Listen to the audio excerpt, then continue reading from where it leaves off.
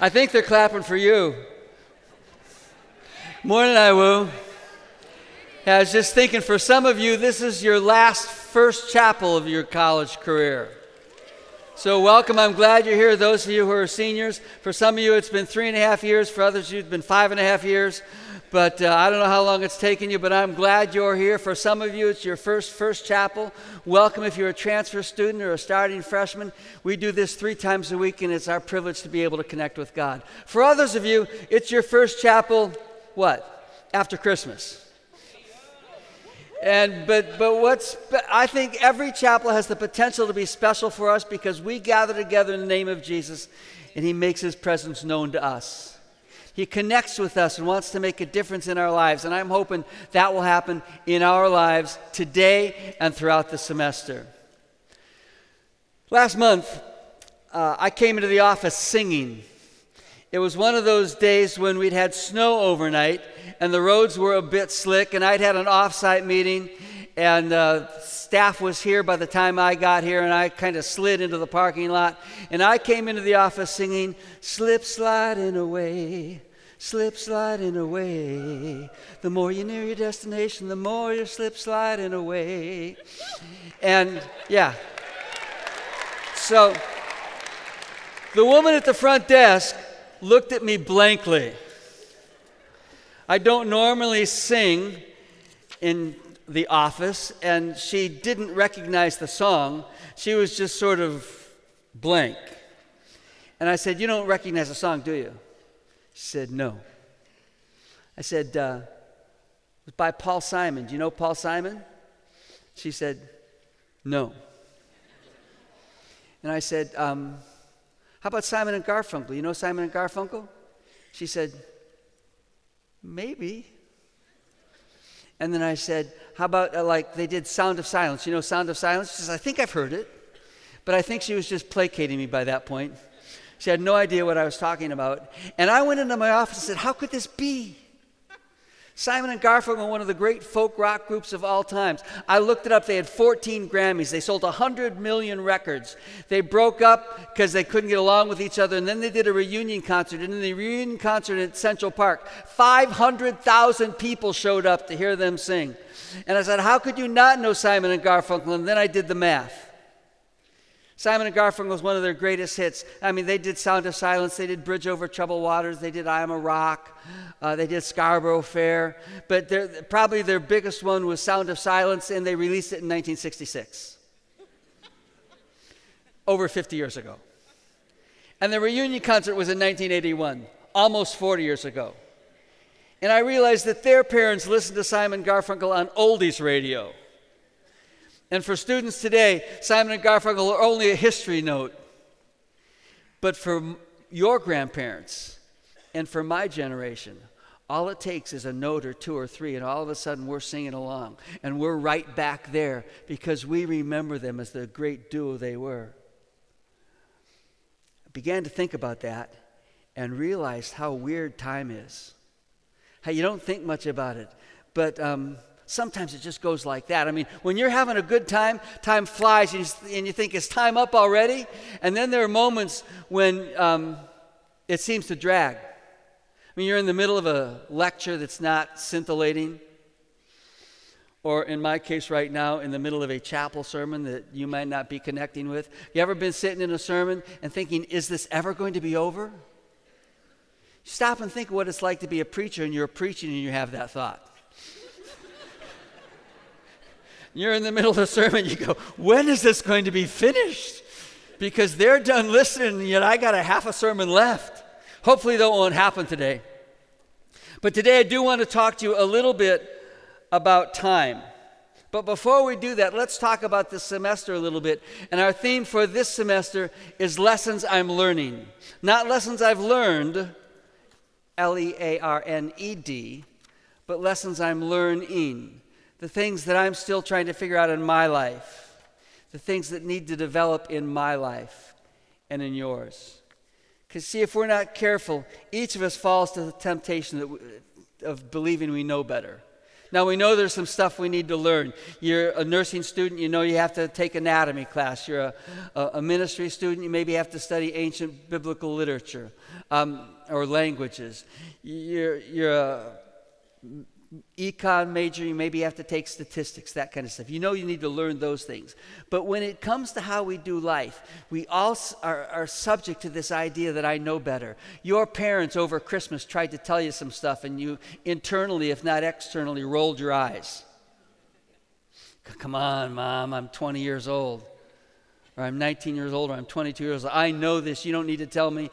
And they were thinking, they need to learn this, because they knew better than you, and you knew better than them, and my generation knows better than all you. And there's this tendency to think we know what's going on and how life should be lived. And so maybe we tune out.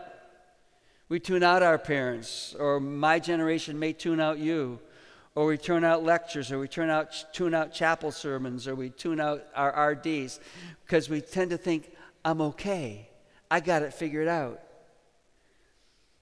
But in those quiet moments, in those deep down moments, most of us will admit we're not quite okay. That there's still some things that we need to figure out. It seems easier if we act as if we already know. And it doesn't require us to change if we have already learned everything. But my challenge for you this semester is to lean in as a learner. My challenge to our speakers this semester is not to be experts as much as they are fellow travelers on this journey towards being followers of Jesus Christ. So we're learning together what God wants. That we'll acknowledge that we need to be more than we are. We'll open ourselves to new thoughts, to stretching ideas, and to an invitation to keep learning about Jesus and our relationship with Him. So would you pray for me towards that end right now? Lord, give us ears to hear today. Help us to be open to your word, to your guidance, and to the opportunities you've put before us. In the name of Jesus we ask. Amen. I will confess right up front that I decided to talk about time and I don't know much about it. I mean, there's a lot I don't learn about time. So I went to the internet and I said, what's the study of time? And it's horology. Horology. I'm not a horologist. The field of science that thinks most about time is physics. I'm not a physicist. I've taken physics twice. Okay, to be honest, it was once in high school, once in college. I didn't have to take it twice in college. Just wanted to clear that up. Physicists define time as the progression of events from the past to the present and into the future. That's a physicist's definition. Einstein, who was pretty smart, defined it this way: what clocks measure. Duh. Someone else, a philosopher, defined it as a linear continuum of instants. And I kind of like that definition, really, because as you look at time, what's past is past and you can't change it. What's future is not yet. The only thing you have control over is this moment, this time, this instant. And so if we figure out what to do with this instant,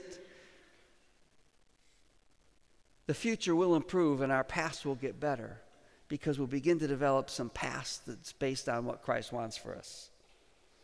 Now, I'll tell you, most of us don't really think much about time itself. When we think about time, we tend to think about big events that are marked in time, and we think about deadlines that come.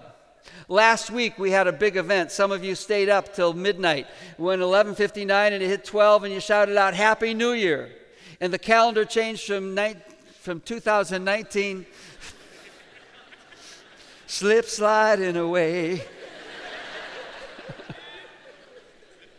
It changed from 2019 to 2020. But the reality is, it was just a click of a clock. And one day was really not much different than the other day. It's just the calendar page turned and we said, it's a new year. Sometime this year, about 25% of you will turn 20.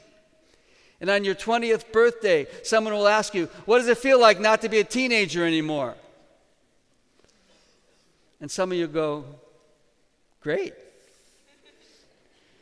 The reality is that you feel no different than you did at 19 years and 364 days. Just another day went on. And now you're 20 and the calendar marks it. By the way, just a heads up about the future. Every birthday that ends in a 0 is a birthday where you kind of assess your life to see how well you're doing. When you're 30, you'll do that. When you're 40, you'll do that. I'm almost 70. Wow. It's amazing I can stand up. But we simply don't use time to mark anniversaries and birthdays.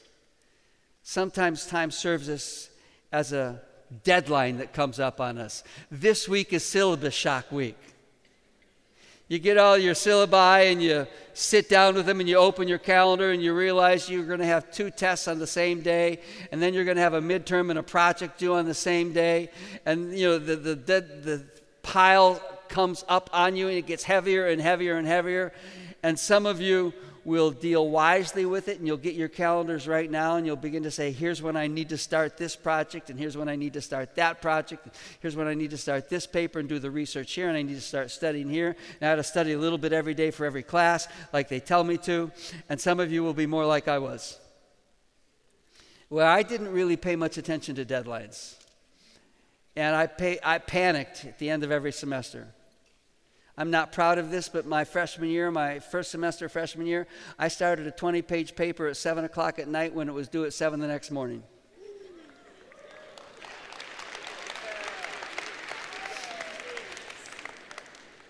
I don't recommend that.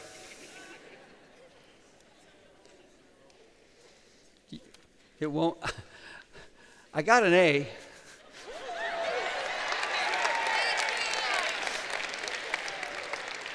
But I remember nothing about the paper or the topic I wrote on. But this is not a talk about how to plan your semester academically. I would suggest you begin planning early, that you work on it throughout the semester. It will work much better. Today I want to talk to you about time in a different aspect, and I want to talk to you about the sacred nature of time, the sacred dimension of time.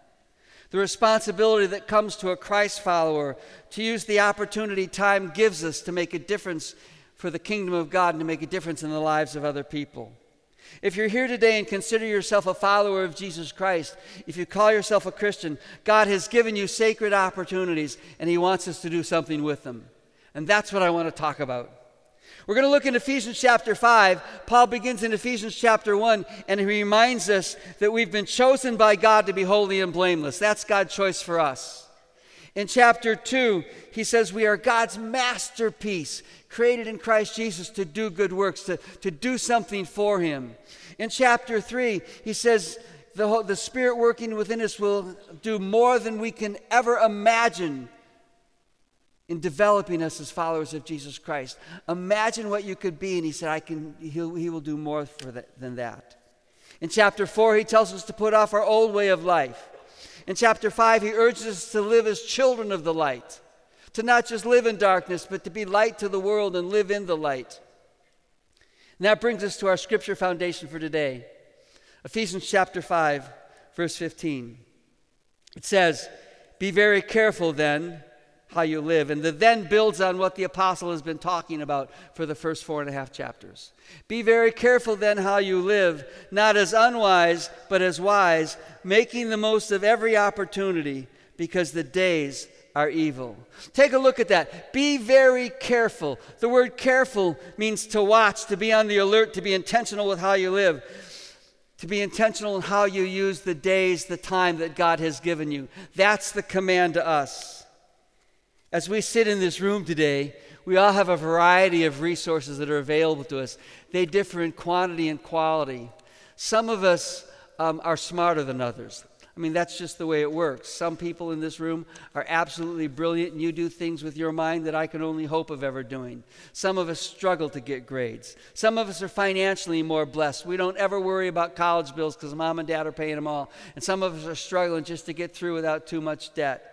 Some of us are physically more gifted. I try to get to a lot of sporting events, and I watch people run and jump and shoot and block and spike and do all this kind of stuff, and I look at them and go, I'm amazed by the talent that that I don't have, I no longer have, I never really did.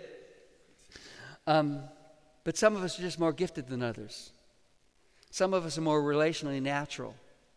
My wife can make friends with a wall.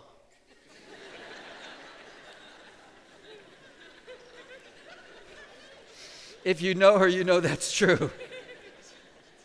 She'll see you and go, "Oh, it's good to see you."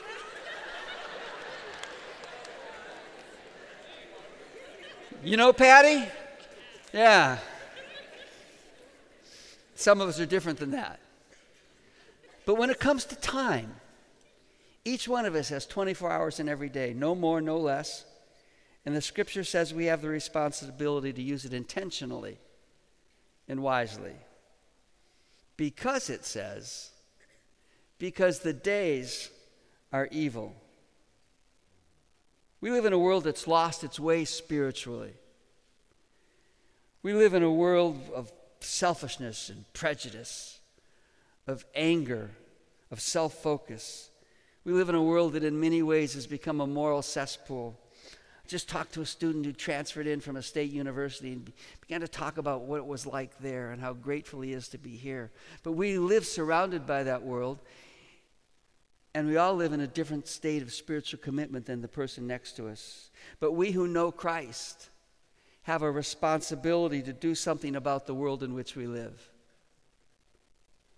Be very careful then how you live, making the most of every single opportunity, because the days are evil. It suggests that there's something we can do with our opportunities to push back the evil a little bit. It's not just a philosophical or theoretical suggestion. It's a responsibility we share. It's an invitation to you to say you can make a difference. You can use the time God has given you to change the world. You can change the hall in which you live. You can change the community of Iwu. You can change the city of Marion. You can make a difference if you live carefully, if you live wisely, if you refuse to live unwisely, if you take responsibility for the time you have, you can do a God-given task.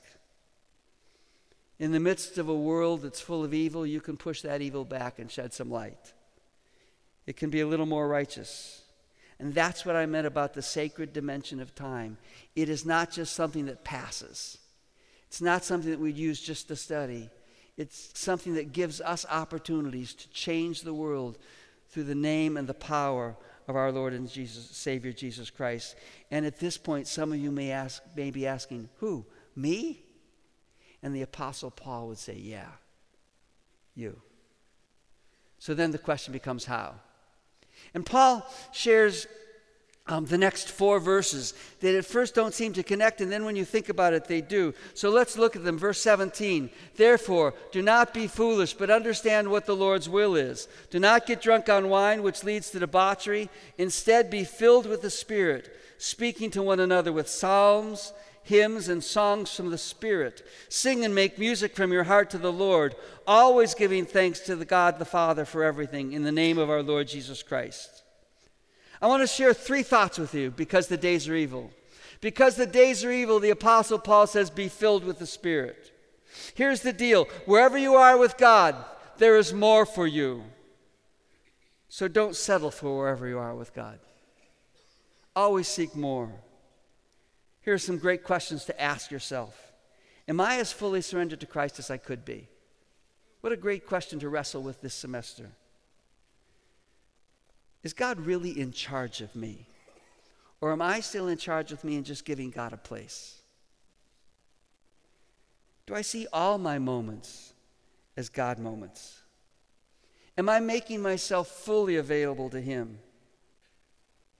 If you can't answer yes to those questions, you won't make the most of every opportunity. Do you realize that every interaction you have with someone else is a God opportunity? Every interaction you have with someone is a God opportunity. C.S. Lewis, in his essay, The Weight of Glory, says there are no ordinary people. He says every person you meet is someone whom, if you could see them as they one day will be, would be a horror before which you would cringe or run, or else someone so glorified that you would be tempted to bow and worship. He says there are no ordinary people, and your interaction helps draw them and encourage them to be more like Christ, or helps to push them farther away from Christ in a sense of evil. You have a sacred responsibility. So you need the presence and the power of God in your life to help you as you relate to that person who's irritating, that person who you feel intimidated by, that person who discourages you, that person who challenges you, who you feel inadequate next to.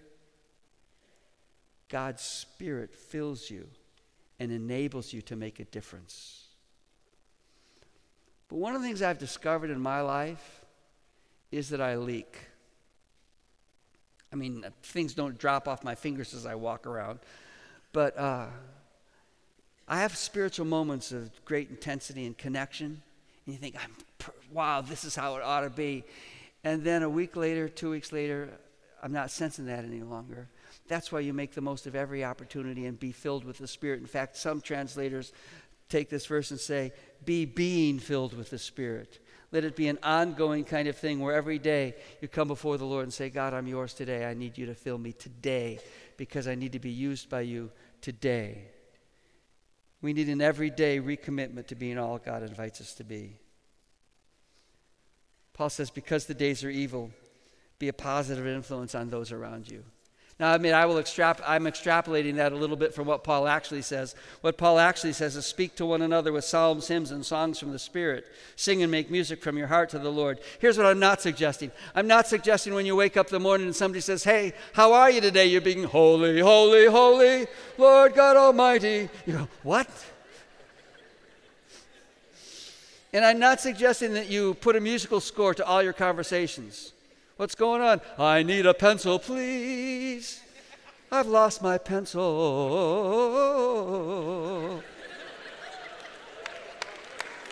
Not that. I think Paul is suggesting that the world around us tries to squeeze us into its own mold, and the world around us drains us and scrapes us and abrades us, and we need to remind each other of God's place in our world. We need to remind each other of God's love and God's grace and God's power. We sing and make music in our hearts, and we encourage each other in those ways. We need to remember that God has given us the privilege of caring for each other and the responsibility of caring for each other. And so when we see others discouraged, we encourage them. When we see others dragging, we lift them up. That's our role as we sing and make music in our hearts, because the days are evil. And then he says, because the days are evil, always give thanks to God. Be thankful. I think the default setting of most people is complaining. I really do. When the alarm goes off, you complain that the alarm went off rather than saying, I'm still alive. When you're my age, you'll say that more often. It's more of a surprise.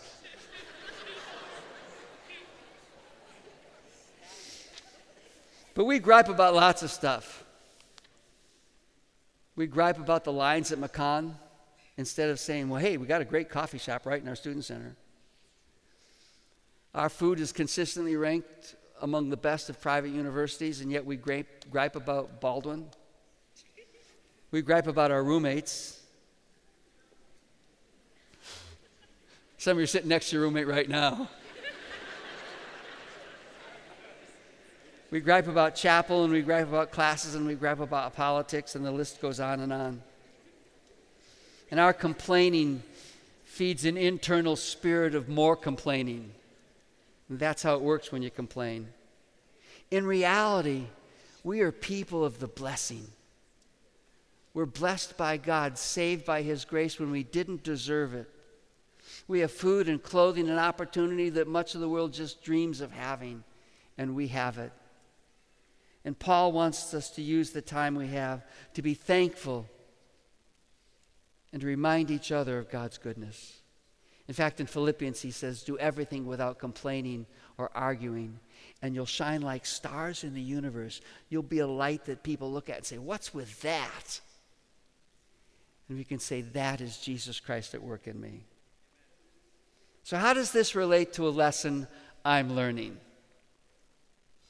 You likely know that I've announced my retirement at the end of this semester. And it's like watching the sun go down in my life in some ways. I know that my opportunities to influence you are diminishing. I have 3.5 months before the end of the semester. I preach 3 or 4 more times in chapel. And I go, man, I want to make the most of every opportunity there. When I see you in the Student Center, I want to make the most of every opportunity there.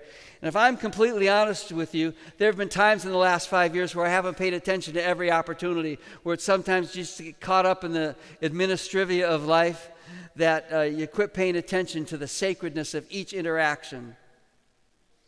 And as the horizon of my time with you gets closer, I'm learning to cherish each and every moment. I'm learning that. And I'm learning to ask, how could I use this day better? That's what I'm learning. How about you? What does this have to do with you? Well, it's like I'm at the end of the semester and finals are just around the corner. And it's like you're on syllabus day, early in your life, with lots of possibilities, and you don't feel the pressure of time. But I need you to understand something today. Today is as important today as some today will be later. Every day is important.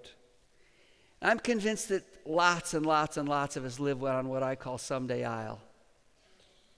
Someday I'll get my spiritual act together. Someday I'll do better at devotions. Someday I'll forgive that friend who's hurt me. Someday I'll rebuild that relationship. The people around you need you not to live on someday I'll, but to live today and say, this is the day the Lord has given me. I will use it well. The community in which we live of IWU needs you to be better than you are. The community of Marion needs us to be better than we are. The world in which we live needs us to take responsibility for this day. Be very careful then how you live, not as unwise but as wise, making the most of every opportunity. Let's stand together.